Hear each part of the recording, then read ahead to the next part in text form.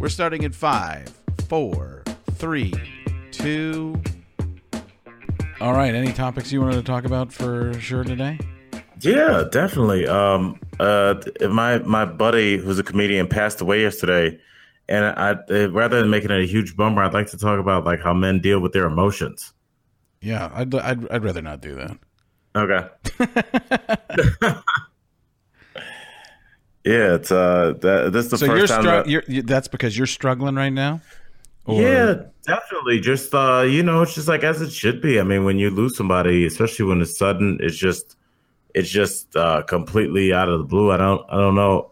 I feel like we watched a lot of men in our lives bottle their emotions up and let it out in other not good ways. Right. I don't know. Maybe I don't know. It might be a little too fresh. So how close? You were very close with this friend? Yeah, I was pretty close with him. Yeah, I've known him for probably about 10 years. Kevin Barnett, he was the executive producer of Lil Rel, and yeah, I mean it's it was a shock, but it's I don't know. It's it could I don't even want to speculate on that, but word on the street like his that he got some bad drugs, so I don't even want to say that that's not my place to say, but it was a rough day. Yeah. Are you all right even doing this? Oh yeah, I'm great. I'm good. I wouldn't say great. I'm better than ever. No, I'm okay. Do you deal with stuff like this? Do you use humor or do you stay away from it? Or because it's weird for us because in our jobs, the stand-up side of it, a lot of the time, you go out there and it's tell some jokes, be funny, and it's hard to do that when you're not in the mood for it. You can do it because you can just turn it on autopilot, but that's when that can be a tough thing because you can start to the different feelings can meld together. So you're talking and doing your jokes and it's supposed to be jovial and everybody's laughing and clapping for you. But at the same time, you're going through something awful. And those two things, your brain can't separate them and they become the same, I feel sometimes almost.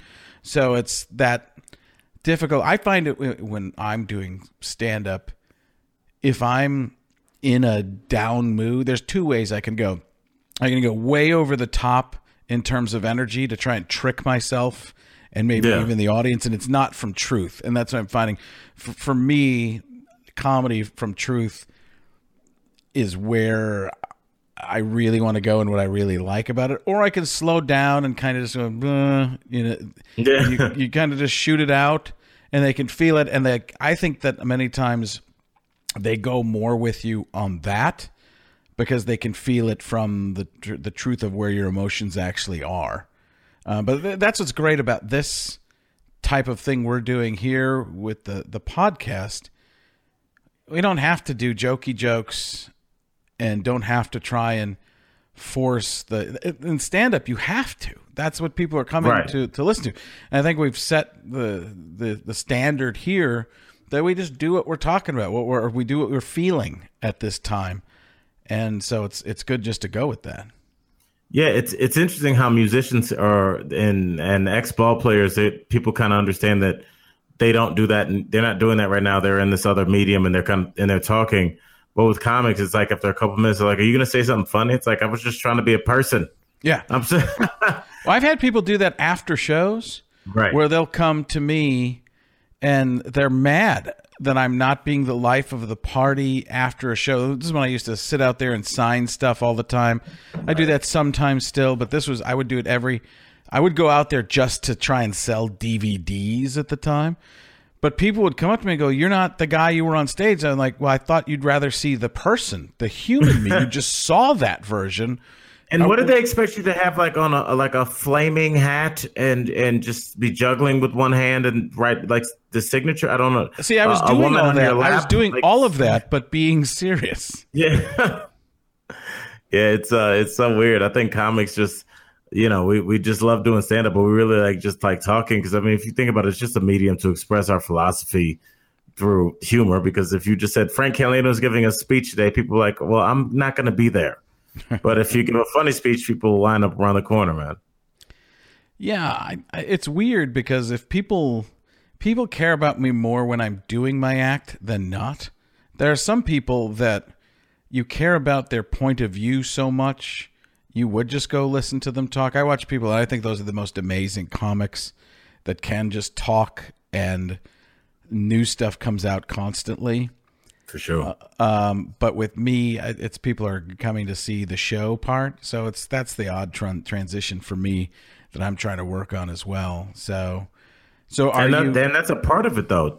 We put on shows, and like there is a responsibility to do that when you're asking people to pay money. I mean, just like anything else. I mean, you don't want to hear that from your chef. You know, when you're at a nice restaurant, like, me and my wife fought all morning, and I just don't feel like being here. It's like, hey, we waited 3 months for these reservations. Let me taste that. Let me taste that flambe. What the hell is flambe? I don't know, but it's a funny word. It's an awesome word, but you've never heard anybody order it in real life. No, just in the hypothetical. Just in a hypothetical fancy French restaurant that I picture in Los Angeles. With a one-word name. Yeah, they're just annoyed with you because you're about to spend $1,400 at the restaurant. Wait here. Like, isn't it weird how people want to be treated kind of poorly? Well, there was that. Did you ever? I don't know if this was a national chain or what, but Ed DeBevick's. Do you remember that? No, are you talking about that, like the Dick's Last Resort place? Well, they might do that there too. But Ed DeBevick's was a place in Milwaukee, and I thought Chicago and maybe some other places where the whole joke was they treat you like garbage. Yeah, that's the whole bit is they treat you awfully, and just. They jump on tables and stuff like that. Oh, shit. I just wonder, like, do you think on a day where, like, you're at work as an employee there and you kind of have the flu, but you have to be this asshole bartender at the same time? And just, like, you're just like, I don't feel well. Listen up, jerk. What do you want? And then they've got something to say back. I would just think some days that would get really old. I don't know. I think everything gets old, doesn't it? You do enough of it? Well, as an employee, it's just like... It's got to be rough. Well, you're getting paid to be a jerk. I don't know. I don't know if that would... I mean, that's good practice. I mean, it's like for all the bullies all across the world, there's like, hey, there's future employment in this. I was like, you are in a bit of a mood tonight. I can just feel it. I can just feel nothing. It's doing the stand up when you're not 100. Like you're there, but you're just... There's a full-on, like you've thrown in a couple of, I wouldn't call them bad words, but it's just funny because I hear they're usually very careful on the podcast, and they're just little ones are slipping out and stuff like that. Let's bleep that one. Did I drop the a-hole? There's 9 of them so far. Yeah, okay. No, all right, let's get to double digits. I'm kidding. What's happening there? That's the missus. Oh, all right. Calling to, I'm sure she wants me to say goodnight to my kids. So. Oh, you haven't done that yet? No, not yet. I was building my chair, which is not done. I'm missing an arm. I'm pretty embarrassed. You're essentially the fugitive? A little bit. How long? I feel like a reboot for that coming very soon. Really? You think so? I think so. It's kind of like a timeless story, right? It seems like a story that would be like written in those like small books that kids would buy in the 1930s and just read. I don't know. Back when kids I'm read going to say entertainment. yes. I'm going to go yes, Al. Absolutely. Do you think that they had fun in the 1930s? Or do you think they knew that it sucked? No, they did. They had no idea. It was whatever you grow up knowing, you can't miss something you don't know about. They didn't. The cave people didn't know life sucked. They probably didn't use English, but I'm sure they didn't use English. But if they did, or they just had thought bubbles, it would be, wow, we're lucky to have these caves. It wasn't. They must be going to other ones' caves and be like, this is nice. I like this. I love what you're doing with your entry. This hole out front to get in to rock. But it was probably more like, And you have to imagine, if you're a cave person, there's probably frequently other cave people coming to take your cave, and they're not really going to do a lot of negotiating. So you must have just had to fight. I think like that's why we're still so aggressive. Is you just had to fight for everything every day, and now you're just like, hey, dude, I put my blinker on. That's my space. Yeah, we take everything. I think we take everything for granted. You don't realize how much that's human nature, isn't it? You get something and you assume that everybody should always have it and it should be fine. I really think that's a lot of what we do. Everyday life is having a smartphone. You take the smartphone away, people don't know how to live without it anymore. Oh, I would absolutely agree with that. So, but 20 years ago, maybe even 15 years ago, you couldn't use it. I could not imagine not being able to get a hold of my kids. That's what I was going to ask you. I think that would be the first thing that I noticed, is just feeling like your kids are just floating out there. Whereas, like, our parents are like, yeah, you guys don't come back in for another 6 hours, so I'm done cooking. Right. And like your kids would just be like free range children.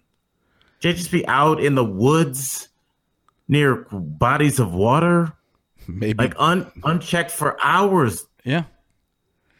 I remember being probably 8 years old, riding around the block on a bike or a big wheel, and that your world was that your world starts out so small. It's just your house. Then it becomes your yard, right? And then it becomes the block, and then it becomes the whole neighborhood, and maybe between your house and school. But that stuff all used to be fine. My wife is way overprotective, or has been with our kids, that she wouldn't let them go anywhere by themselves. I was like, you have to. You can't. Joey's 19. No, he literally, he was 12, 13 years old, and kids are walking to school. It's not that far. Right. And she's like, no, we can't. I'm like, he's 13, 14 years old, and now the high school is across the street. So it's once that breaks through the barrier a little bit and broke through with my wife, that it started to be okay for my daughter as well, giving them a little bit more space. But she's still just way over the top on it. It's like they have to go out there and do their own things, otherwise they're never going to grow. I mean, that's just so hard to do. I mean, it's almost against your biological instinct to let your offspring go, because we know so much. But I wonder, and I want to ask you this: do you think that we know more, or that we only know more of the bad stuff? We talked about that a little bit the other day too. I think I do think it's a little bit of both. I think there were probably serial killers out there years and years ago that they didn't know were out there because they were too good and they weren't being caught, and they didn't tie everything together. And now they're finding people from even 10, 15 years ago. I remember the woman in Cleveland that was in that basement for years. And there were 3 of them. Was it 3? It was 3 girls. 3 at separate times, or one? No, they were all down there together. They were special needs. This was a different one. So there's that much happening. Cleveland, where my wife grew up, and you grew up, the worst place apparently. We're a depressed football town. You can't tie it into the football team. Bernie Kosar is the reason? What? Listen, there was Ernest Biner fumbling. That's what it leads to. You can't tie. I mean, there's a lot of things. I mean, it's just I just think that, just like with any thing, whether it's people or anything, you're going to have anomalies. If you have a factory, every 1,000th couch that you runs down the assembly line, something's going to be wrong with it. And it's just like people. I mean, these people are just everywhere. And we had shows like To Catch a Predator 15 years ago to kind of show people like, oh, they're just guys that every time your kid logs on to a site about how to code something, there's just a grown man. Hey, oh, I'm having trouble with that too. Let's private chat about how to. They're like people coming at your kids all the time, and it's not. I don't think it. You know, obviously your wife has to let the kids walk or whatever you guys decided, but I don't think you can be too vigilant. I think it's more than you think. Oh no, I think it's bad out there. Yeah. I just think you have to keep a little bit of track of them, but you just can't you just can't not let them do anything. Right. You know what I'm saying? You can't just hover and helicopter constantly. You have to give little bits of leeway and let them get out there and do some stuff. Otherwise, they're never going to be able to perform the responsibilities and get somewhere. Well, and I feel like you're going to pay for that tenfold freshman year if you send your kid to college, and you've kind of kept them cooped up. Now all of a sudden they're really on an enclosed campground with other people their age that are also all drinking, and it's just like well, isn't that what happens with a lot of the LDS kids, the Latter-day Saints kids, the Mormons? They go to a place they've been in this kind of a bubble world. They go out, and I remember there was a big thing when I was the college kids are talking about it. I'd go do these college shows, and you go to the Utah, and they're like, "Oh no, they went to Vegas and got married so they could have sex, and then they get unmarried, they get it annulled, and then they never broke their." Oh my goodness! You never heard about that kind of stuff? No, I mean I've heard about other portals of entry. Can we not look? That's what's happened. I have a friend of mine who I currently work with, and she grew up in like a very, very Christian household. Like we go to church on Tuesdays and Thursdays and Sundays kind of household. And she was like, that was because I wouldn't even say it's unpleasant. It's just like, it kind of makes sense when you think about it. It's almost like a weird BDSM relationship that develops with people that are ultra religious, and that I'm not going to say the principle. I'm not in that community. I'm not going to talk out of turn, but it seems like a lot of that is the withholding of pleasure, whether you're tied up or you're being teased or whatever. And then the release, because the buildup is so intense. And I think that's what you do when you shield teenagers from their sexual urges. You're building it up in a way that they're going to do things like have a sham marriage just to exercise these physical things that have been in us for generations. I don't know.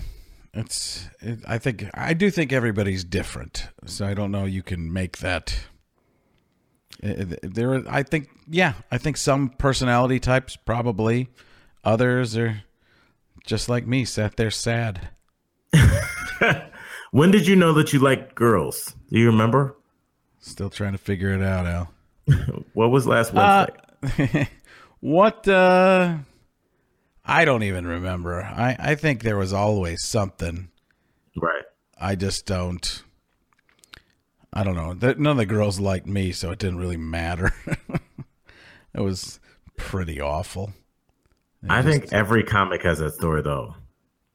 You know, so? How many super I feel like comics, we always kind of orbit. We're not nerds and we're not popular. We just kind of orbit every kind of genre of kid in high school. I didn't really have a group. I just kind of floated.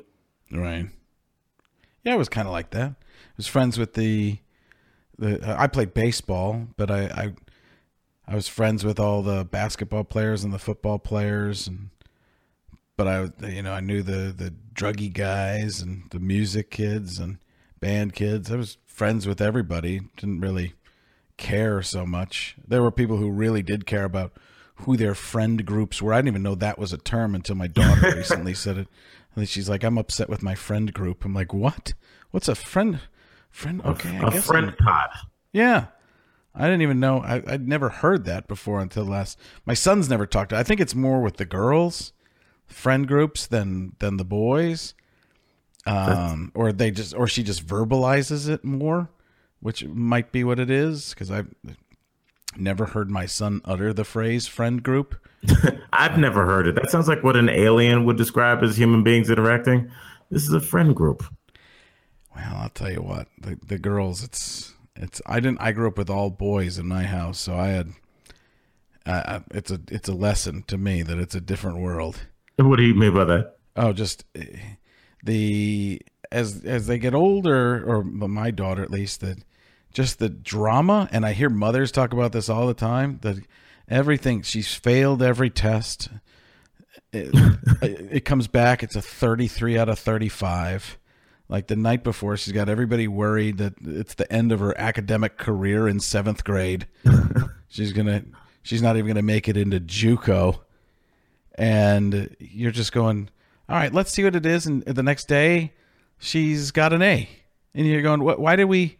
I used to go through this with her, and I would get the emotion and worry for her. And at a certain point, I just went, I said this, and I said this to my son too. It's 7th grade. It doesn't matter. Wow, None of it matters. That. Oh, yeah. I go, because they were just getting so stressed. And they're going to get A's or B's in there. And as long as they know what the stuff is, especially in 7th, 8th grade, as long as they know what it is, who cares what the grade is, really? Because half the time, I find that the teachers have kids they like and don't like. It's very odd to me. As somebody that taught 7th grade, we do. Yeah, I mean, right? There's some kids that just, and I've seen my son in class. He's a smart kid, but I've seen him in the back with his, like his head almost on the table. Yeah. Other kids are like that too. And you're like, that was when he was going to this charter school. And I just walked through the hall and peeked into his classroom one day, and I was like, man, if I was in there, I'd just be slapping him upside the head.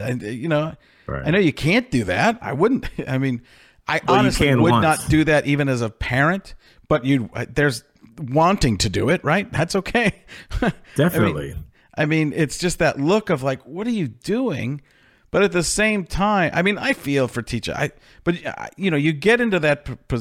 I don't know if I told you this. I wanted to be a teacher, but then I decided it wasn't going to be enough money. Or I thought, how much am I going to make? And that was the one question I knew I can't ask myself. And I said, I don't really want to be a teacher then. I said, if I really wanted to be a teacher, I wouldn't be asking about, is it going to be enough money? As soon as I asked that question, I was like, well, then I'm not doing it because I really, really want to do it. I'm doing it as a time filler because I don't know what else to do. So I think people who do have that drive, but I understand how hard it is. It's, I don't understand how hard it is because I see my own kids and I can't imagine other people's kids. Like if my son was playing flag football and he wasn't in the game, I'm like, I didn't come to watch other people's kids play flag football. That's the most boring thing in the world, to watch other kids play a sport while your child is on the bench, deserved or not. I mean, it doesn't matter. Like, it's the same way as like, have you ever waited for somebody at the airport, like right as they're being allowed out of departures? And all the people that come out before them, you're like, you could care less about them. It's and then the people that come after them, you can care less. It's just your people. That's right. Yeah. I know that I actually, when I would coach, I would tell parents, listen, I understand you didn't come to watch other kids play. You came to watch your child play. We're trying to get even amounts of time in these types of leagues. That's what they are.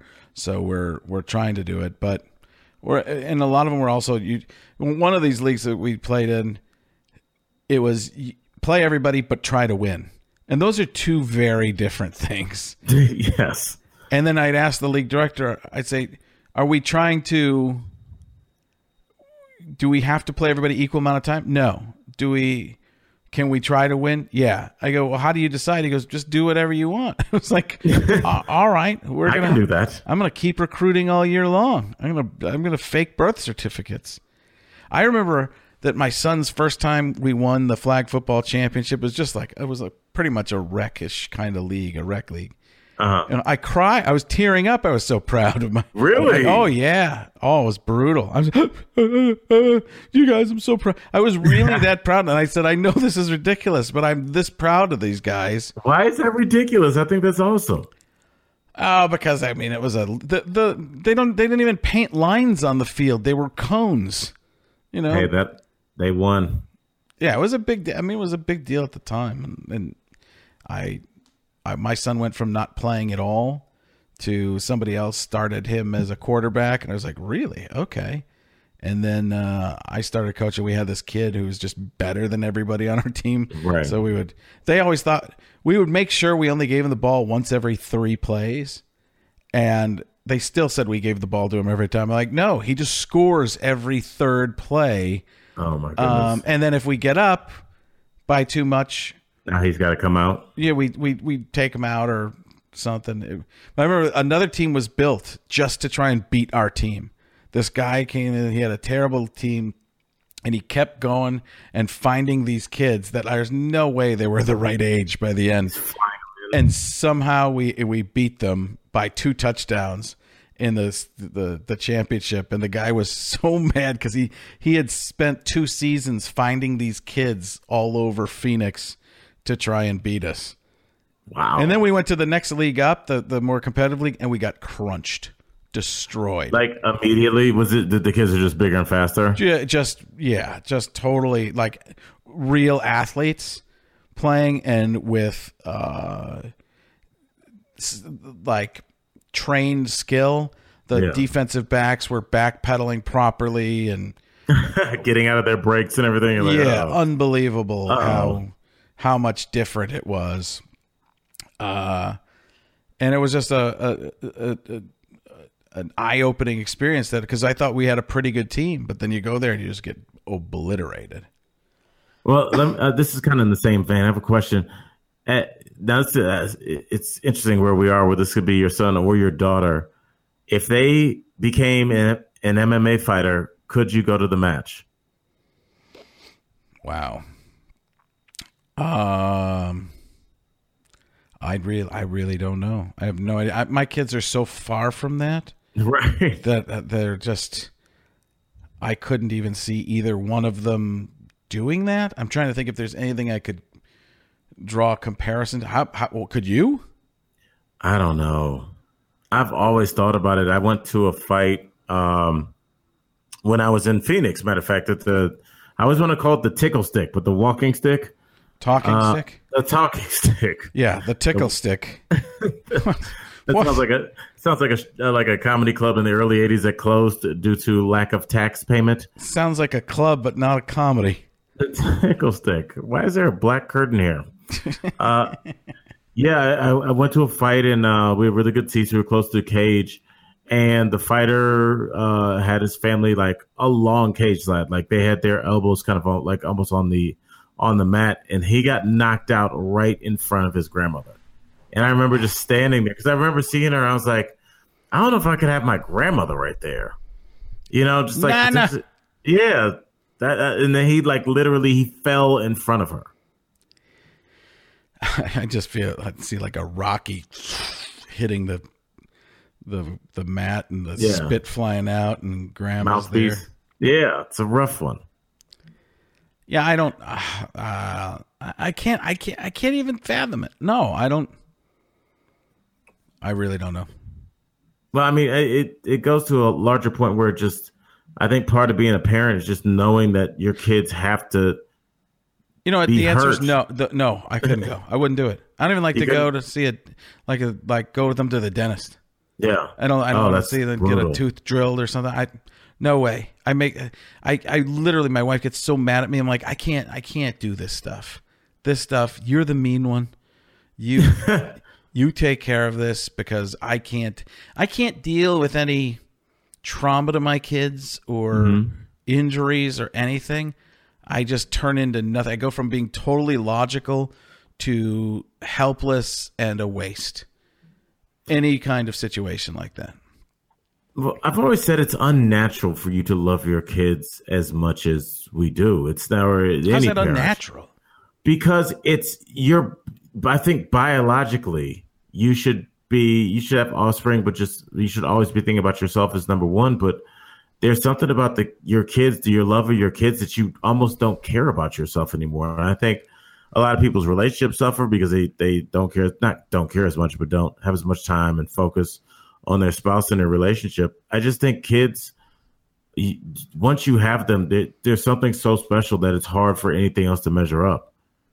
And it's, just like letting them out, it's tough. I went from having like what you would probably consider zero human feelings, human emotion, right, to being mush or mush, depending on where you're from, constantly. Like watching the movie The Rookie, and tearing up. I was never like that. And then I had kids and it changed. It probably helped me, like even with acting and that type of stuff, because in comedy, because of emoting in those moments and showing that. But absolutely not. I never would have had any kind of, I tear up during TV shows. It's ridiculous. The World Series, Game 2. No. Yeah, we ran a clip of a guy, like this young guy that took his baby to go get vaccinated for the first time. And we're just running a clip, and I watched it, and I was just started tearing up because I've done that, and in the pure emotion was coming out of his way, because he was like a Southern black guy. So like when they would prick her with the needle, he'd be like, "Oh Lord Jesus Christ, I'm sorry, baby, I'm sorry," and just like it was just so. It was that feeling of just a father, it was just like, it was so powerful because you could feel like the love he had for his kid. And it's just like, there's so much emotion. And I feel like maybe either you don't feel it or you don't feel comfortable expressing it until you have kids, where you're like, after you've got kids, you're like, yeah, I'm going to cry at a lot. I cry at weddings. Fine with that. I just don't go to the weddings. I can't. I couldn't tell you the last time I've been to a wedding. Well, there's a period in your life where all your friends are getting married. I didn't have many friends. Well, I can see. I got rid of a lot of my friends so I didn't have to go to their weddings. I had always had the excuse that I was working on the weekends. Because as a comic, you're always working on Saturday. I'd love to go, but I got to make $500 this weekend. Yeah.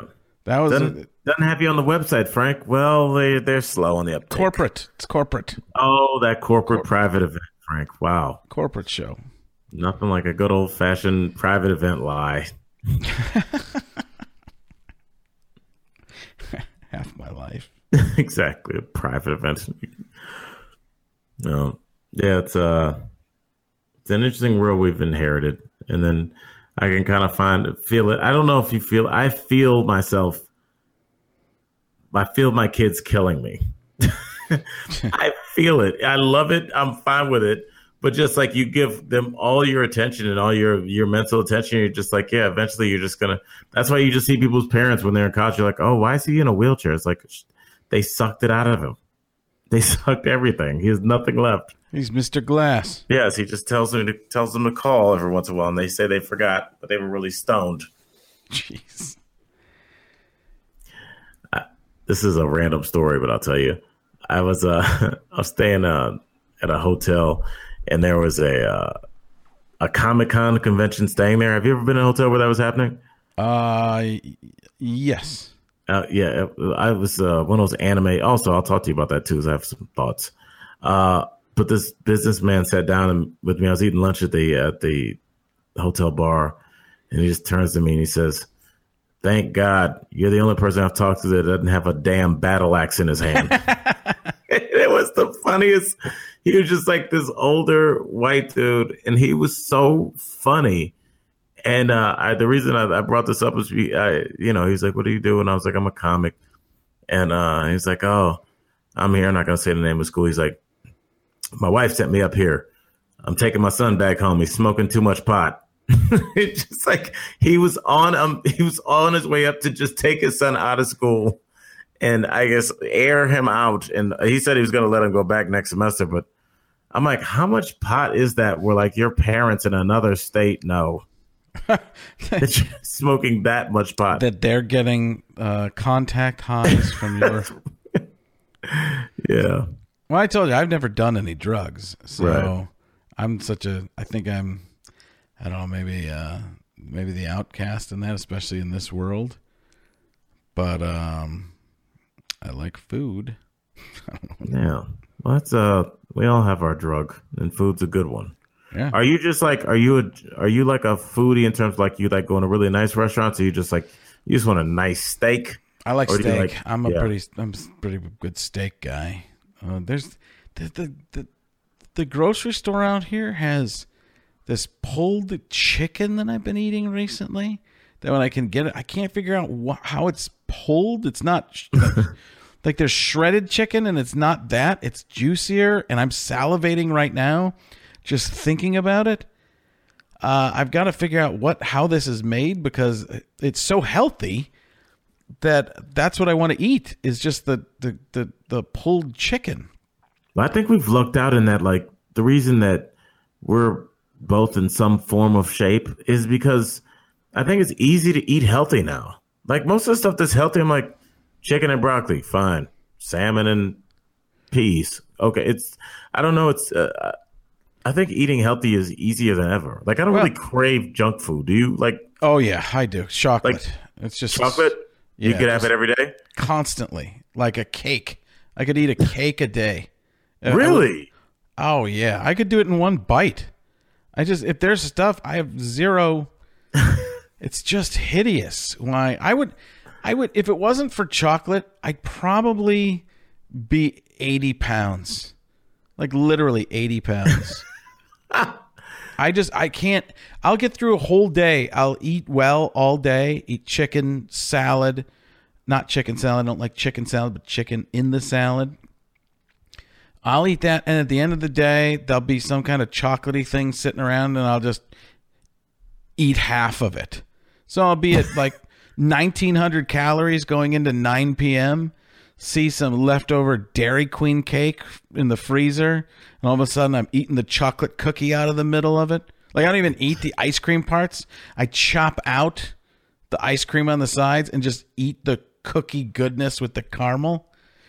I can't be mad at you for doing that. That's kind of a brilliant idea. Oh yeah, why ruin it with the ice cream and cut it? Just go straight. Just that stuff is unbelievable. That's the crack of the frozen cake world. Now, I feel like there's only there's a couple lanes that you can take. Some people are frozen cake people and some people aren't. I just feel a lot of pressure to eat it when it first comes out. I don't like having pressure. Just give me some angel food. You don't like that there's a time issue. You're under the gun and you're worried that it's not going to be cake anymore. It's going to be sugar soup. That's really what and you got to finish it. No, you don't really have to. But that's why in the end, what would be left? Just that chocolatey cookie goodness in the middle. And then you don't even need that stuff. It could melt away and that's what's left. See, my thing is like I like gummy bears. And so I'm still Really? 9 years old. Yeah, everyone it's just like but I only want it like once a week. I'll pull over at a gas station and get some Starburst like I'm 12. I just like them. You like that kind of sweet. I go for that. I made myself oatmeal today just to try and eat oatmeal throughout the day when I was craving carbs, and throw a little bit of brown sugar in there just so it's as opposed to looking for. I literally will just go on search missions. Like what can I find somewhere hidden? Because the kids hide stuff from me. Because I will just eat their food. Which there is in quotation marks. You're like a bad roommate. You know what? I am. But I pay the entire rent. Yes. A bad roommate who pays all the rent. That's what or as we call that, the best roommate ever. Right? It's some type of weird dichotomy. Is that the right word? There's some dual thingy. We're both tired. I think you're over my head on that dual thingy. Yeah. Well, All this tech talk. Not a lot of brilliance. I'm still trying to think of what's the title of this episode going to be. Random thoughts and getting Al through the night. Yeah, random thoughts with Alan Frank. Because we usually come with some more topics and stuff. I just did this. I just came. The whole night was kind of thrown out. We wanted to have one that came out on time, and we did an extra one this week with You're welcome. Star Spangled Banter, and so. But you ended up having to do extra work tonight for your real job, and then I was doing a comic podcast, which was the first. It was a comic book podcast, but I only know so much about comic books that I was like, we have to expand this. Plus, my audience, I don't think really cares about just comic books. Let's go to the whole nerd type of universe stuff and teach me what I don't know, and we can get into it and get going on that type of stuff. But the first ones were very random, and it was more interviewing people. And we actually had some material tonight, and we came in with a purpose, and I came out of it going, wow, this is what it's supposed to be. This is on the way now. It's really working. I'm looking forward to it. Whereas a week ago, I was like, I just don't know what this is going to be yet. Because with our podcast, I really believe I know what it is for the most part. Right.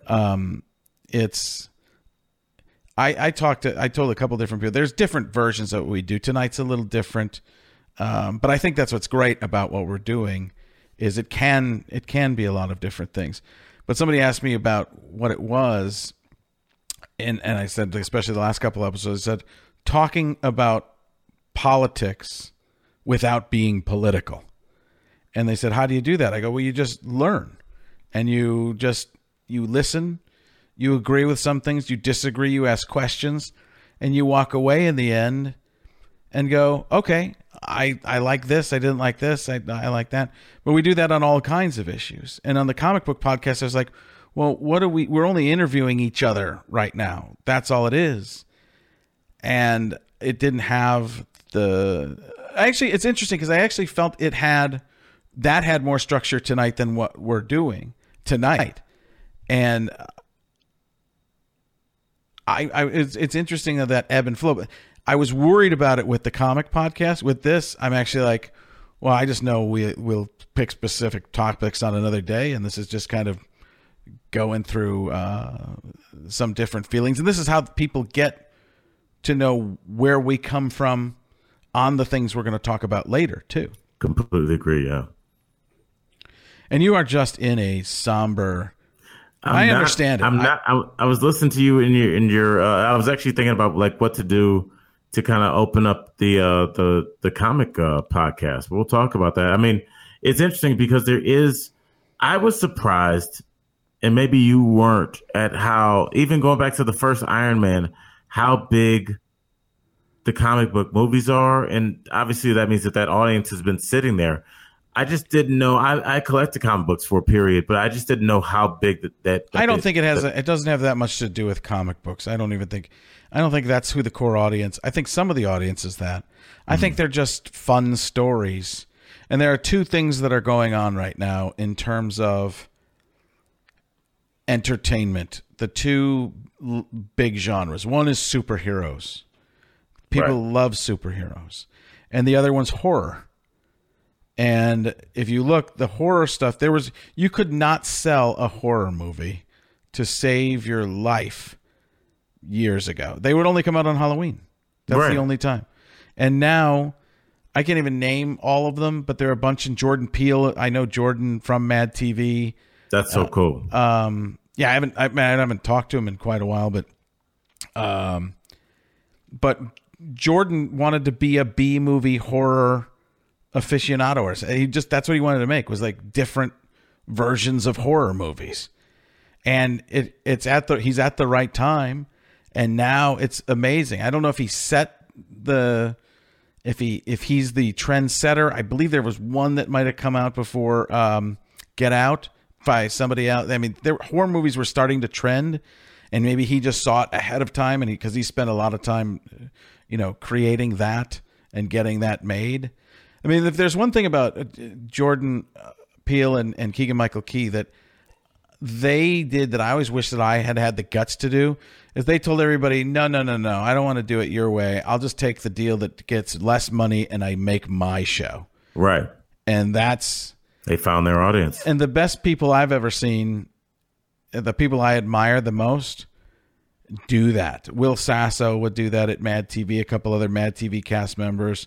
And sometimes some of those cast members, people would be mad at them because they would only want to do things their way. And I was always acquiescing and doing things everybody else's way just to make people happy. And it never turned out the way I wanted because it wasn't true to me.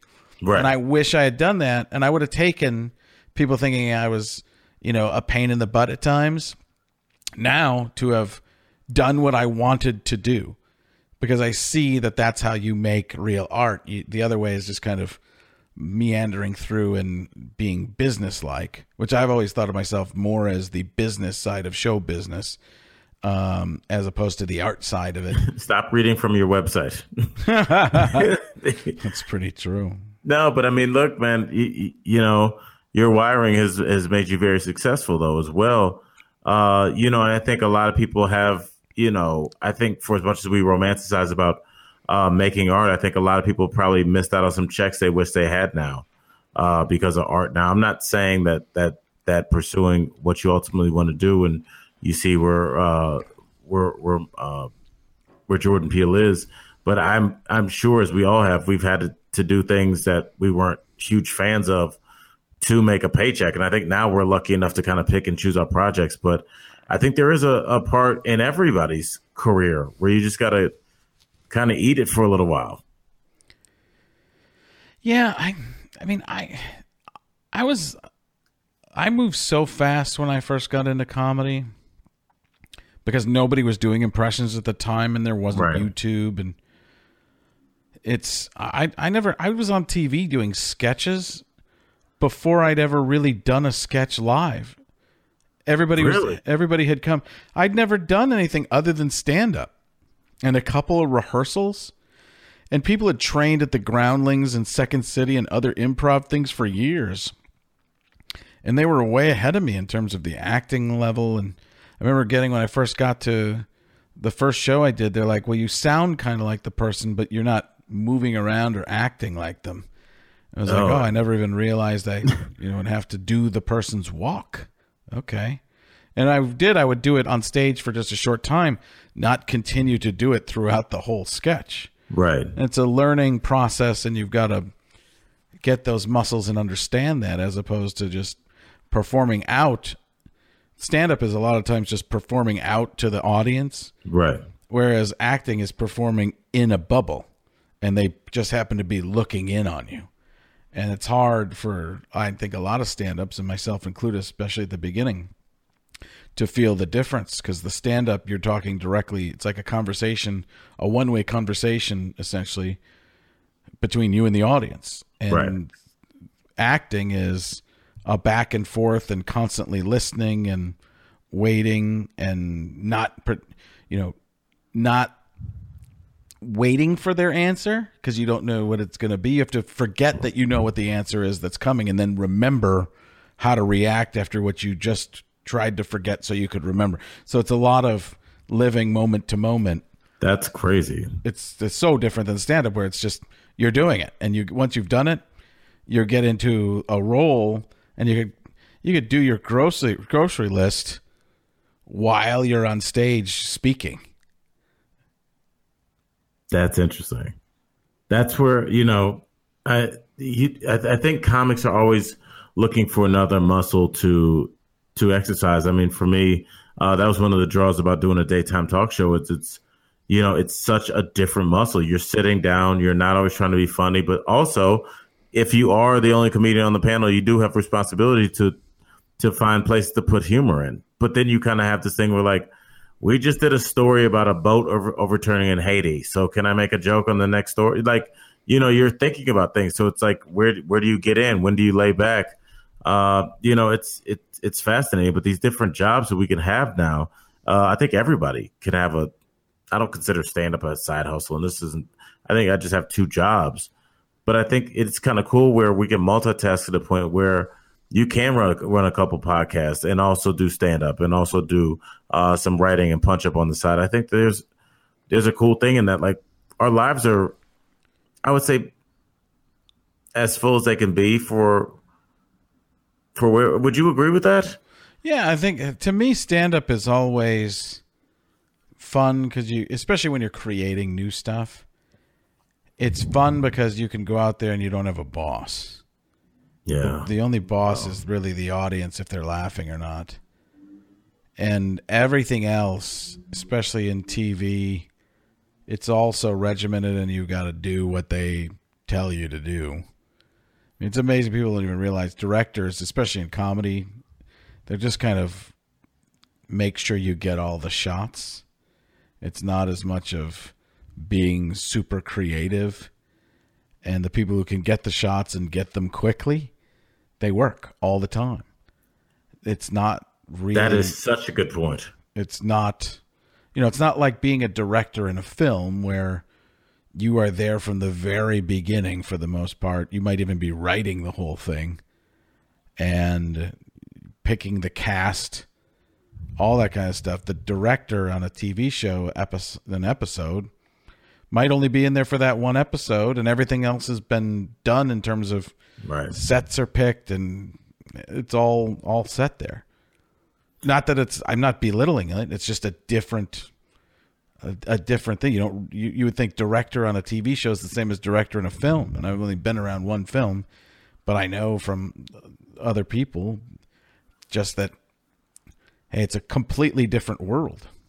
When I was filming my BBC show early on, this is like season 2, we had a director that stepped in for another director that got ill, and we were at this is when I was Guinness Book of World Records show. So we were at that pizza place in Burbank that's got the world's biggest pizza. I think it's like 278. Pizza Hut. Yes, Pizza Hut. It's called the Friday Night Forget About It. So we were at this place and I made the pizza, whatever. But the intro, the director that was filling in was so green that she just didn't give me any. She had a script for how I was supposed to say, hey, we're here at Mama's and Papa's, pizzeria. It's 1937, blah, blah. She didn't understand that, like, if I said they are instead of they are, we didn't have to do it over. And I did 27 takes. And I remember at the end, like, the cameraman had to put their cameras down. Like, I was so frustrated because after a while, after you've been saying like the same 10 lines over and over again, like your brain is just gone. And what you said is right. It's like the people that overshoot and make people work too long, they don't work that long in this business, and they just really don't. I'm sure it's redundancy in any business. You're going to be gone. Yeah. All right. I think that's the key. That's what the title of this show is. All right. All right. Dot. That was. Well, let's try and do another one tomorrow. You around tomorrow? I think I am. It depends on the time. My schedule's it's just 12 to 3 tomorrow. Then I go to Miami Friday. And I'm back Sunday. What are you doing out there? Club? Yeah, it's just it's a venue, just an open stage there. An open stage. It's called The Open Stage. It's a venue. It holds, I don't know, a couple hundred people. This is you headlining? Yeah, it's me down there. And then I'm in Key West that Saturday. I guess they're trying to start a room there. So Key West has always been a notoriously terrible comedy town, but we shall see. And then I'm back Sunday. All right, Alan Frank, trytobeserious.com, all the information. And we will make magic. We will, just like we did today.